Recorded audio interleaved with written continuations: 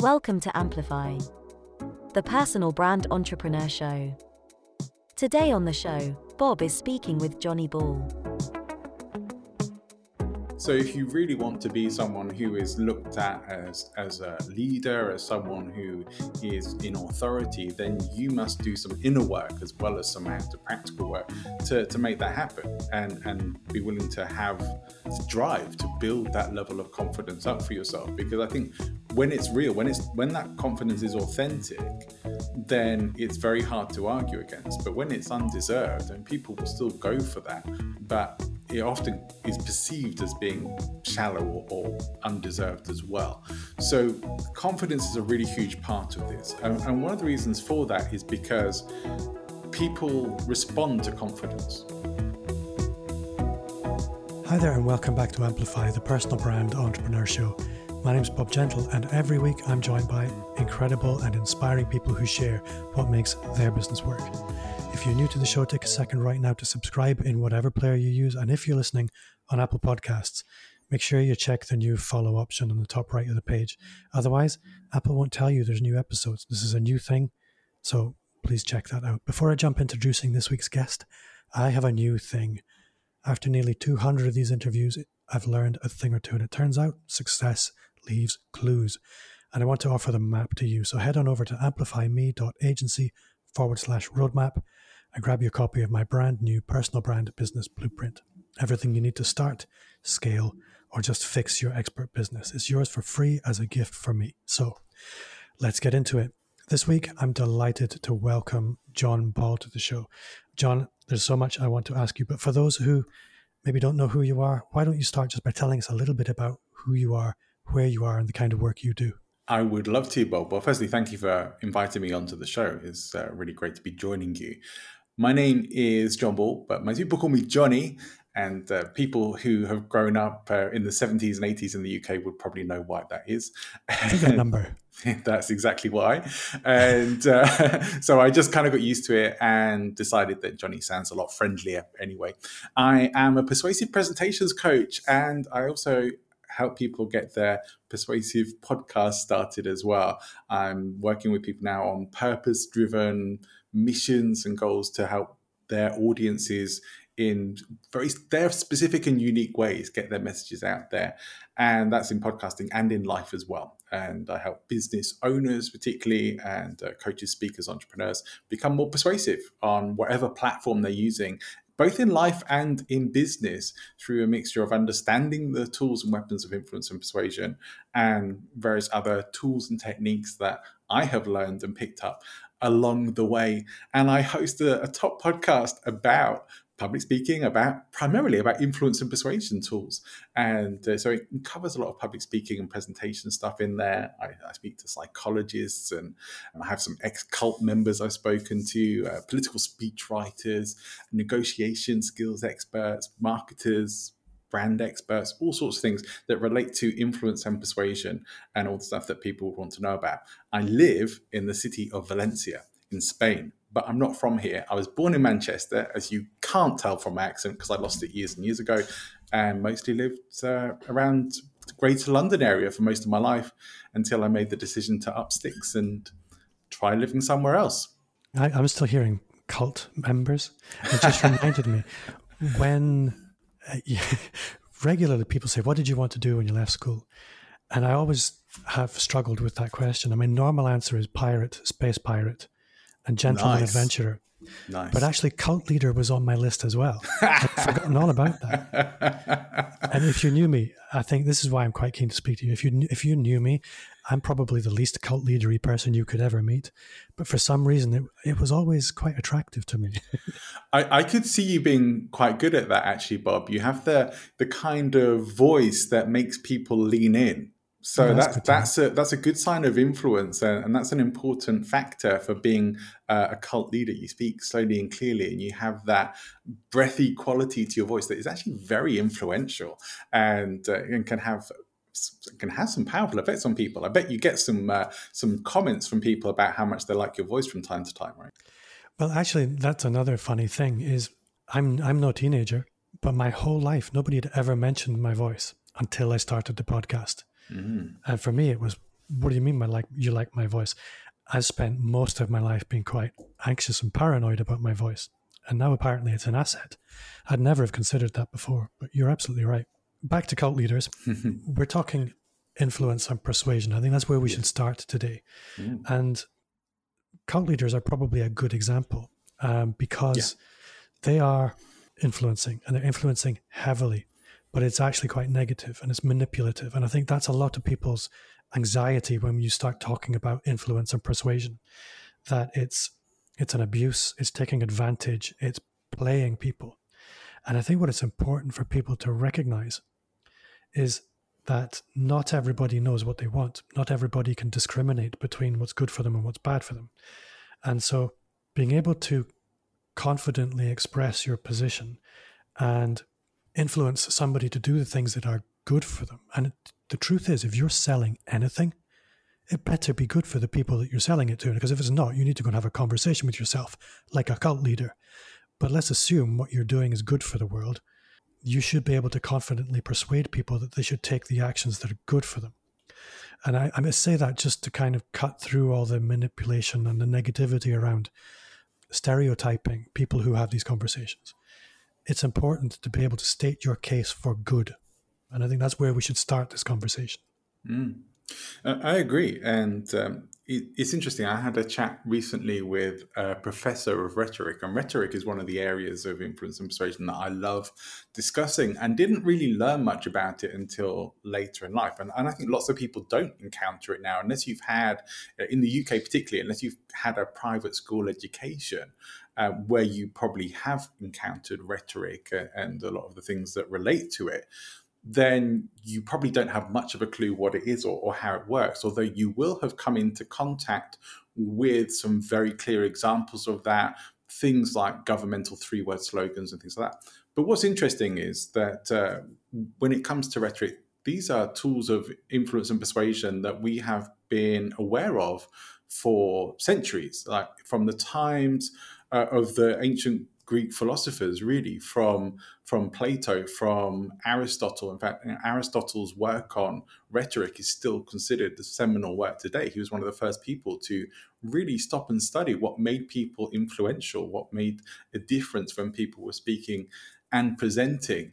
And things haven't actually changed all that much. But his goal with all of that was that you should learn these tools so that you would be able to speak truth to power, so that you would be able to share great messages with the world and put truth out into the world, not to manipulate, not to just work for your own needs, which often is what it ends up getting used for.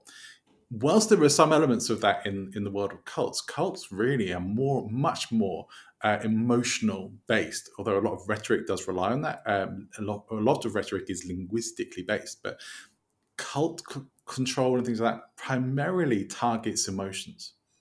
So I guess to make this practical, if we take the idea of influence and persuasion and we apply it to the average business owner, what are the touch points where they might consider how persuasive they're being? So, okay, we have public speaking and we have podcasts.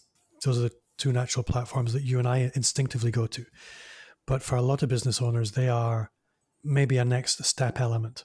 How can we maybe explore being more persuasive in our day-to-day transactions? So we're in a meeting, we're on a sales call, we're sort of handling a situation with a team member. What would be, I guess, core skills that we should look at building out?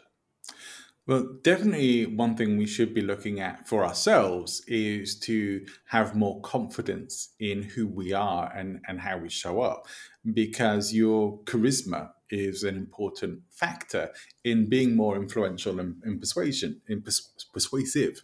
So if you really want to be someone who is looked at as a leader, as someone who is in authority, then you must do some inner work as well as some outer practical work to make that happen, and be willing to have the drive to build that level of confidence up for yourself. Because I think when it's real, when that confidence is authentic, then it's very hard to argue against. But when it's undeserved, and people will still go for that, but it often is perceived as being shallow or undeserved as well. So confidence is a really huge part of this. And one of the reasons for that is because people respond to confidence. If you put it this way, if you think, well, what should an intelligent person do in a situation? Should they weigh up different sides of a matter and take time to think about it and go, well, I don't really know the answer yet, but I'm going to think about this and let's give it some energy, let's give it some thought. That seems like a really rational thing to do. And yet we're much more attracted to the person who says, well, here's what to do. Let's just do this. And straight away with the confidence of this is exactly what we need to do, whether it's right or wrong. That is more appealing to us. We like it when people are definite about things. And we do tend to assume that the person who is confident has earned that authority to demonstrate their confidence. But that's not always the case. From what you're saying, and I think this is an important thing, that the inner work side of it is quite important. And influence and persuasion isn't something that you can hack. I think this is really what we're talking about. Influence that has depth, I think that requires personal growth. You need to grow into that depth.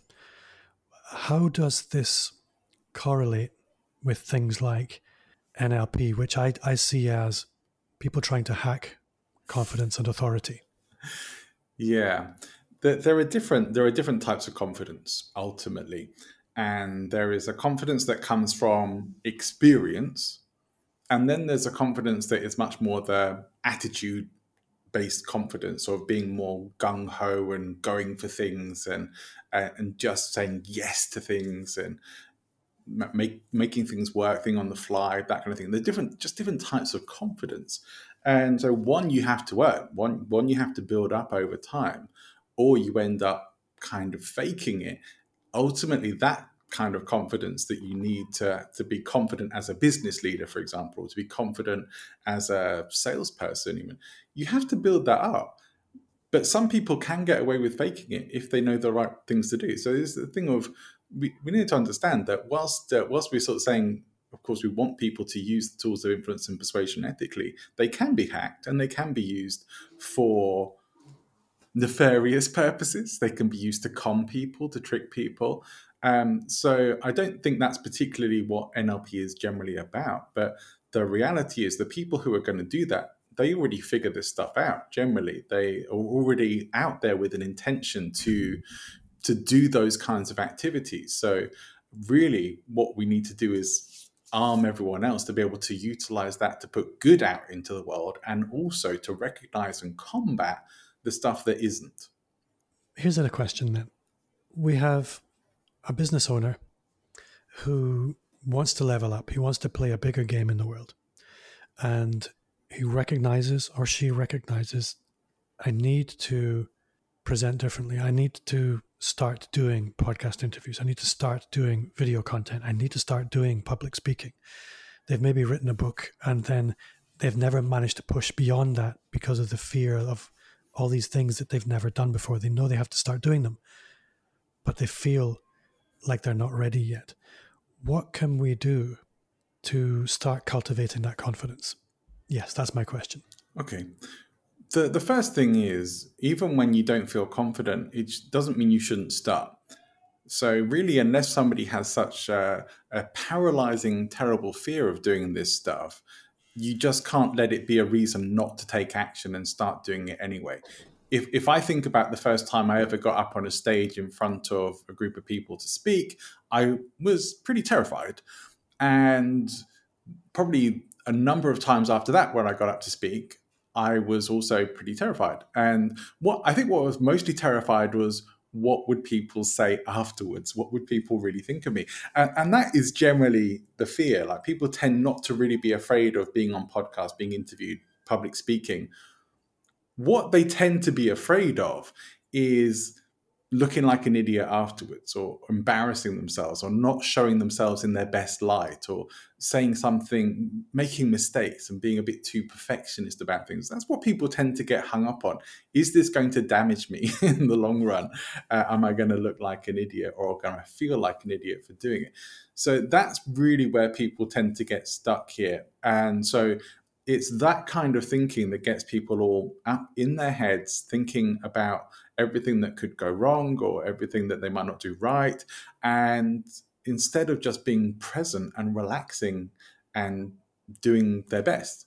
And sometimes it does just take experience and practice to get to that level of being able to relax and put your best self forward and let go of the stuff that isn't perfect. Just be, okay, I might have said something a bit stupid there, or I might have not expressed myself as well as I want to. Can you do something about that? Great, if you can. And if you can't, move on. I think you kind of hit the nail on the head there, that the only way to get over fear is to move forward. And I think an analogy I've often used is an elastic band, that a comfort zone is much like an elastic band. They stretch. Mm. But what's interesting is you stretch an elastic band enough and it actually stays in its stretched position. It expands, essentially. Yeah. And comfort zones are a lot like that. So what are some common mistakes that you see people making when they're attempting to be more persuasive, but they perhaps aren't at the level of skill that they could be? They haven't put in the work, so to speak. It really depends on how they want to persuade. So if we're talking about sales persuasion, I think the big mistake that I see people making and will try and help people with is people go into this salesperson mode. Like, I am selling now, and suddenly I've gone into this sales mode. They feel it's sleazy. Their prospects feel it's sleazy, and people start getting turned off by it. That's often what seems to happen. People move out of this, I'm wanting to help, have a great product, have a great service, and suddenly think, I have to sell you this now. Well, if you've done your job, you don't have to sell anything. So that is a big mistake that people make. But another one is really just being too uptight about things. And maybe this is a particularly common English trait, and I will put this down to England more than other parts of the UK and the world. There's a tendency to be quite emotionally uptight. Okay, maybe it's a sweeping generalization, but it is there. And it will stop people from expressing themselves fully, from really going to some emotional places, thinking everything has to be super professional or that we have to be kind of clipped in our answers, rather than actually engaging and having a warm, friendly conversation, even if it is about professional topics. So this idea that business and personal is separate is kind of antiquated, and I think people get hung up on that, have to project the professional image all the time, have to live up to this image that you may have created about who you need to be in life or business. And that, for starters, may not be very authentic to who you truly are. And a lot of people get trapped in this idea of who they think they need to be rather than who they are. I think as I've been in business, something, and you just made this conscious for me really, is I've worked with people at every level of business, from people who are fresh in the door, 19-year-olds, all the way through to multi-million-dollar business owners. And what's interesting is that the further up the hierarchy they go, or the more successful personally they become, the more casual they are. And that's pretty universal. And so anybody who's looking at, well, how could I perhaps come across as more authentic and persuasive? Chill out is probably one of the key elements there. Yeah. Interestingly, Bob, you know that I used to be a flight attendant with a very well-known certain British airline, and I worked in first class a lot of the time as well whilst I was there.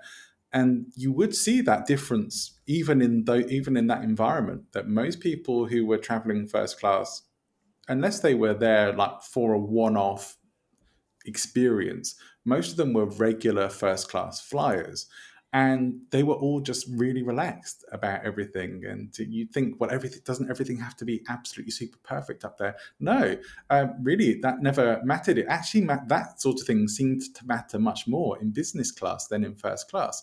And I guess that attitude spreads to other parts of life as well.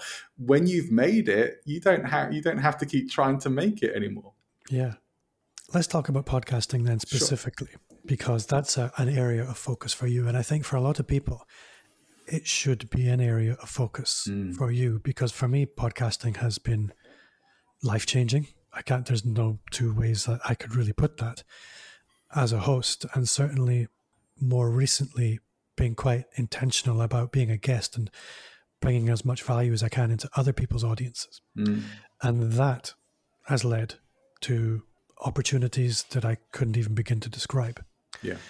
Additionally, it's had an impact on the circle of people that I know.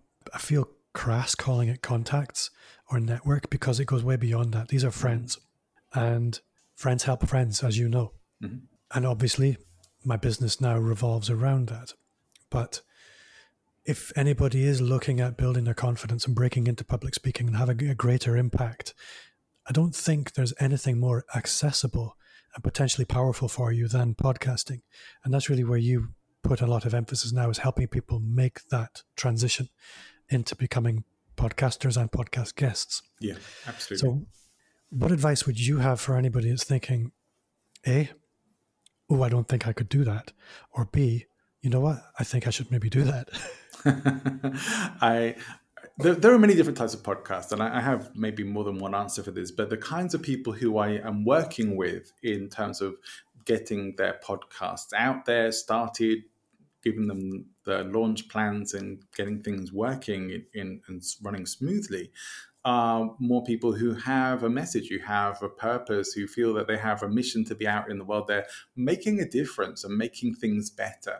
And those are the people who I want to help, because right now we are still in a situation where some live stuff is coming back, but some isn't, and still things are very uncertain. So virtual events and podcasts are still big and still very in demand.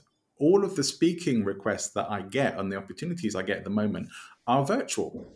And I'm okay with it. I love doing it, although I miss travel a little bit, but not so much. I don't feel quite ready to do that myself. But this is where there's an opportunity right now. And it's not going to go away, because with the pandemic and everything, more and more people have switched to these kinds of things. Online education is growing, and podcasting is a very big part of the online educational world that is very inexpensive to start and do, and really only demands some time and energy into putting a show together. But for people who have a message that they want to share, for people who actually want to stand out in their industry, podcasting can be a very powerful way to do that. And so I think it's great actually to have both. Why not have both? If you can start a podcast that is very much about you getting the opportunity to showcase what you know and what you talk about, and bring in other experts and people who would be interesting for you to talk with, not only are you going to start rubbing shoulders and making great friends with top experts and being more associated with the leading people in your industry, but you are going to be seen in that light as well, not just by association, but because people will think about you in relation to your podcast and the kinds of things that you talk about. So it does set you out as a speaker, as someone who's likely to get invited for opportunities that relate to the area that you're podcasting about. If you really want to be known, then getting on other people's podcasts as a guest that are relevant to the kinds of audiences that you would want to be attracting is going to be much more powerful for you in terms of being known. You can become pod famous now. And so it requires work. It requires some effort and energy, but it's still going to be a lot more achievable than trying to regularly get yourself on TV. Although, I would say if you could do both. But podcasting has huge opportunities for really standing out as a thought leader, as an expert in what you do. But the other side of that is you have to bring the goods. If you're faking it, if you don't really have the goods, you're not going to last very long. I think that's absolutely true. And I think that's why it's important to pick your podcasts. Yeah. And it's also additionally important to know what you want to be known for. Again, this was a problem for me for a long time, that I didn't really know what my area of focus was. And then I decided to focus on the expert business, the personal brand entrepreneur, because that was where I felt called There's nothing lights me up more than seeing somebody unlock their potential and build a business around it. But I guess you don't have to know exactly what your thing is today. Just pick something. Let's take a lawyer as an example. I'm going to roll the dice here and take a chance that we have a lawyer listening and he's thinking, what could I possibly podcast about? And how could that possibly make any kind of contribution to my business? What kind of response might you offer them? I have a few ideas. Ultimately, it depends on if they want to do this for professional purposes or not. And the chances are that they will. Then I would say that there is no niche too small with this. Having a podcast that may be about one particular aspect of the law. There are, one of the most successful brands of podcasts right now is true crime stuff. So if you do criminal law and you think that could be a great area to speak about and you could actually highlight and illustrate cases, true crime podcasts are very, very popular. That would be a great area to go into. However, if you're in, I don't know, tort law or equity and trust law and stuff like that, you know, I did law at university, and equity and trust law would put me to sleep. If you can make that interesting and talk about it in a way that is going to be really helpful, there will be people who will tune into your show. Some of them may be lawyers, law students, and the likes, but some of them will be people who maybe you're potentially going to have episodes that's like, well, here's what to do if you're in this kind of situation, or here's some of the legal options for these kinds of things, and let's take a look at remedies in this kind of situation, or maybe even have some consultation kind of based episodes. So, well, I'll give you a consultation for free for 20 minutes, but we're going to turn it into a podcast. That's the price. That is stuff that people would tune into and could be very, very powerful for establishing you as a leader, really, because I doubt that many other people are doing it. That kind of brings me to the monetization side of things, because when people think about podcasting and generating revenue through a podcast, they automatically think ad revenue. The truth is that's a marginal element for most podcasters. Sure. If we take the example of the lawyer, yes, it might attract some clients, but it's going to attract all kinds of other opportunities. It's very likely going to attract speaking opportunities. Yeah. It's likely going to attract panelist opportunities, potentially on television or radio. It's also potentially going to attract training opportunities. There's all kinds of opportunities that can come out of being a podcast guest or a podcast host. Yeah. What are some of the strangest ways you've heard of people monetizing a podcast? There are multiple ways to do it now. And you're right, ad revenue was the one that everyone was focused on that for the longest time because that was the primary way. I don't think it is now. You know, unless you have a 10,000 plus regular downloads for every episode sort of thing, then I wouldn't even bother looking at ad revenue, to be honest. So affiliate marketing, it makes the most sense. If you have products and services that are going to be relevant to your audience that may not be in direct competition with you, then run some ads on your show. Ads for other shows. Do ad swaps with other people. Grow your own show. Grow your own brand. Those are probably some of the best ways right now to be looking at making money. But yeah, in getting people into your own products and services, having your own book or your course or program, those can be great ways to get some income. One of the biggest ways that people are making money with smaller podcasts that don't have those necessarily hundreds and thousands of downloads for every episode is selling their own courses and programs. And I think this is something that a lot of people don't consider when they don't have an audience, is they don't imagine necessarily what life would be like with an audience, because with audiences come opportunities. And until you have some kind of audience, you won't understand what those opportunities could be. So what it's important for anybody listening to understand is focus on building the audience, serve that audience, and then they'll tell you what they want and they'll bring you the opportunities to monetize. I think that's probably the most important lesson for me. Yeah. And don't let not having a complete plan or a complete vision hold you up. Just sort of start moving and you'll learn as you roll. I think one thing that I will say with this is, a lot of people are very unsure about, do they really want to have their own podcast? And that's why I think people should actually start with guesting on other people's podcasts before they start their own. So you start to get a feel for it. You'll start getting connected with people, and that should give you some idea about whether you actually do want to have your own podcast or not. And you're going to get that experience. So I don't think it's essential that everyone does have their own show. But if you're not sure about it, start trying out some guesting on other people's shows, and you're going to start getting the benefits of podcasts for starters there. But then you can see a bit later on if you actually would like to have your own show as well, because podcasting is a long game, for most people. Unless you already have a big following or you're already quite well known, then it takes quite a while and quite a lot of energy. Building an audience is hard. But totally worth it. I mean, It's hard, but I don't think there's anything more productive that anybody could do for their career. If people want to connect with you, if anybody's listening thinking, I need to be a bit more effective in my presentation style, be that on a podcast or on a stage or in any situation where you have to communicate, or they're thinking, oh yeah, I think I need to do something about podcasting, take those first steps, what action would you like them to take? I would like them to get in touch with me. I mean, it's whether you want to be a little bit more influential or persuasive or a lot more, then there's a lot you can do, and there's a lot I can help with, especially if you are someone who needs to be up in front of people speaking and presenting in any capacity in your professional life.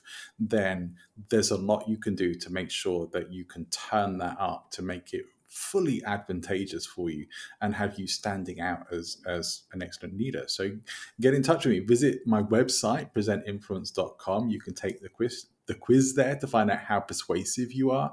And I have other resources as well. Get in touch with me on LinkedIn, send me a message, and you can check out some of the courses on my website as well if you're interested in signing up for a course or a program. And I'd love to hear from you. Let's see how I can help you.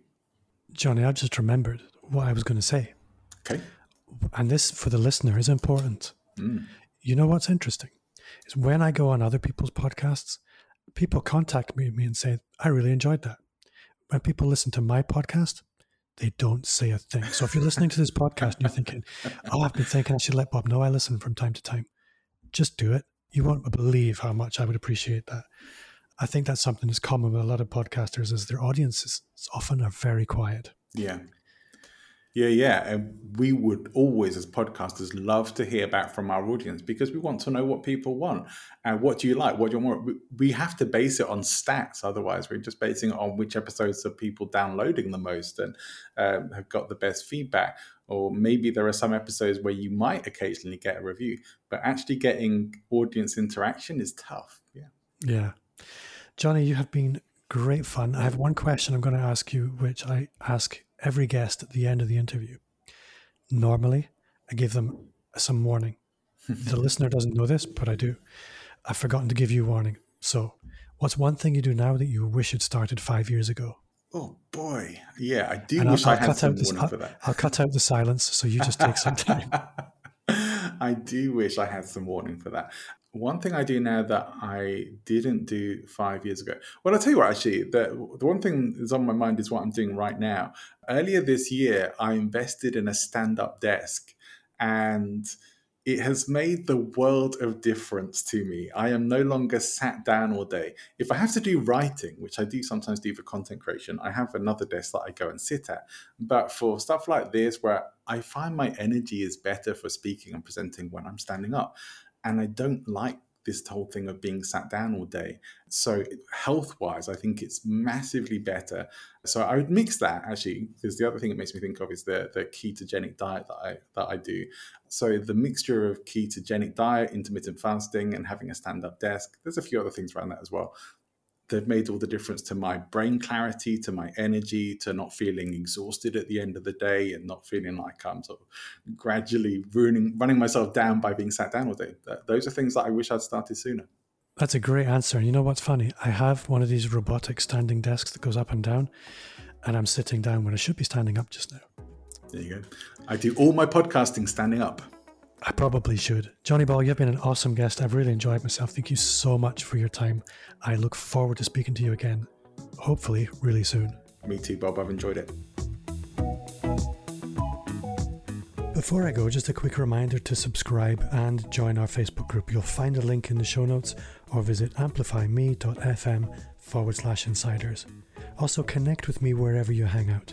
You'll find me on all the social platforms at Bob Gentle. If you enjoyed the show, then I would love a 5-star review on Apple Podcasts. It would make my day. And if you shared the show with a friend, you would literally make my golden list. My name's Bob Gentle. Thanks to you for listening, and I'll see you next week.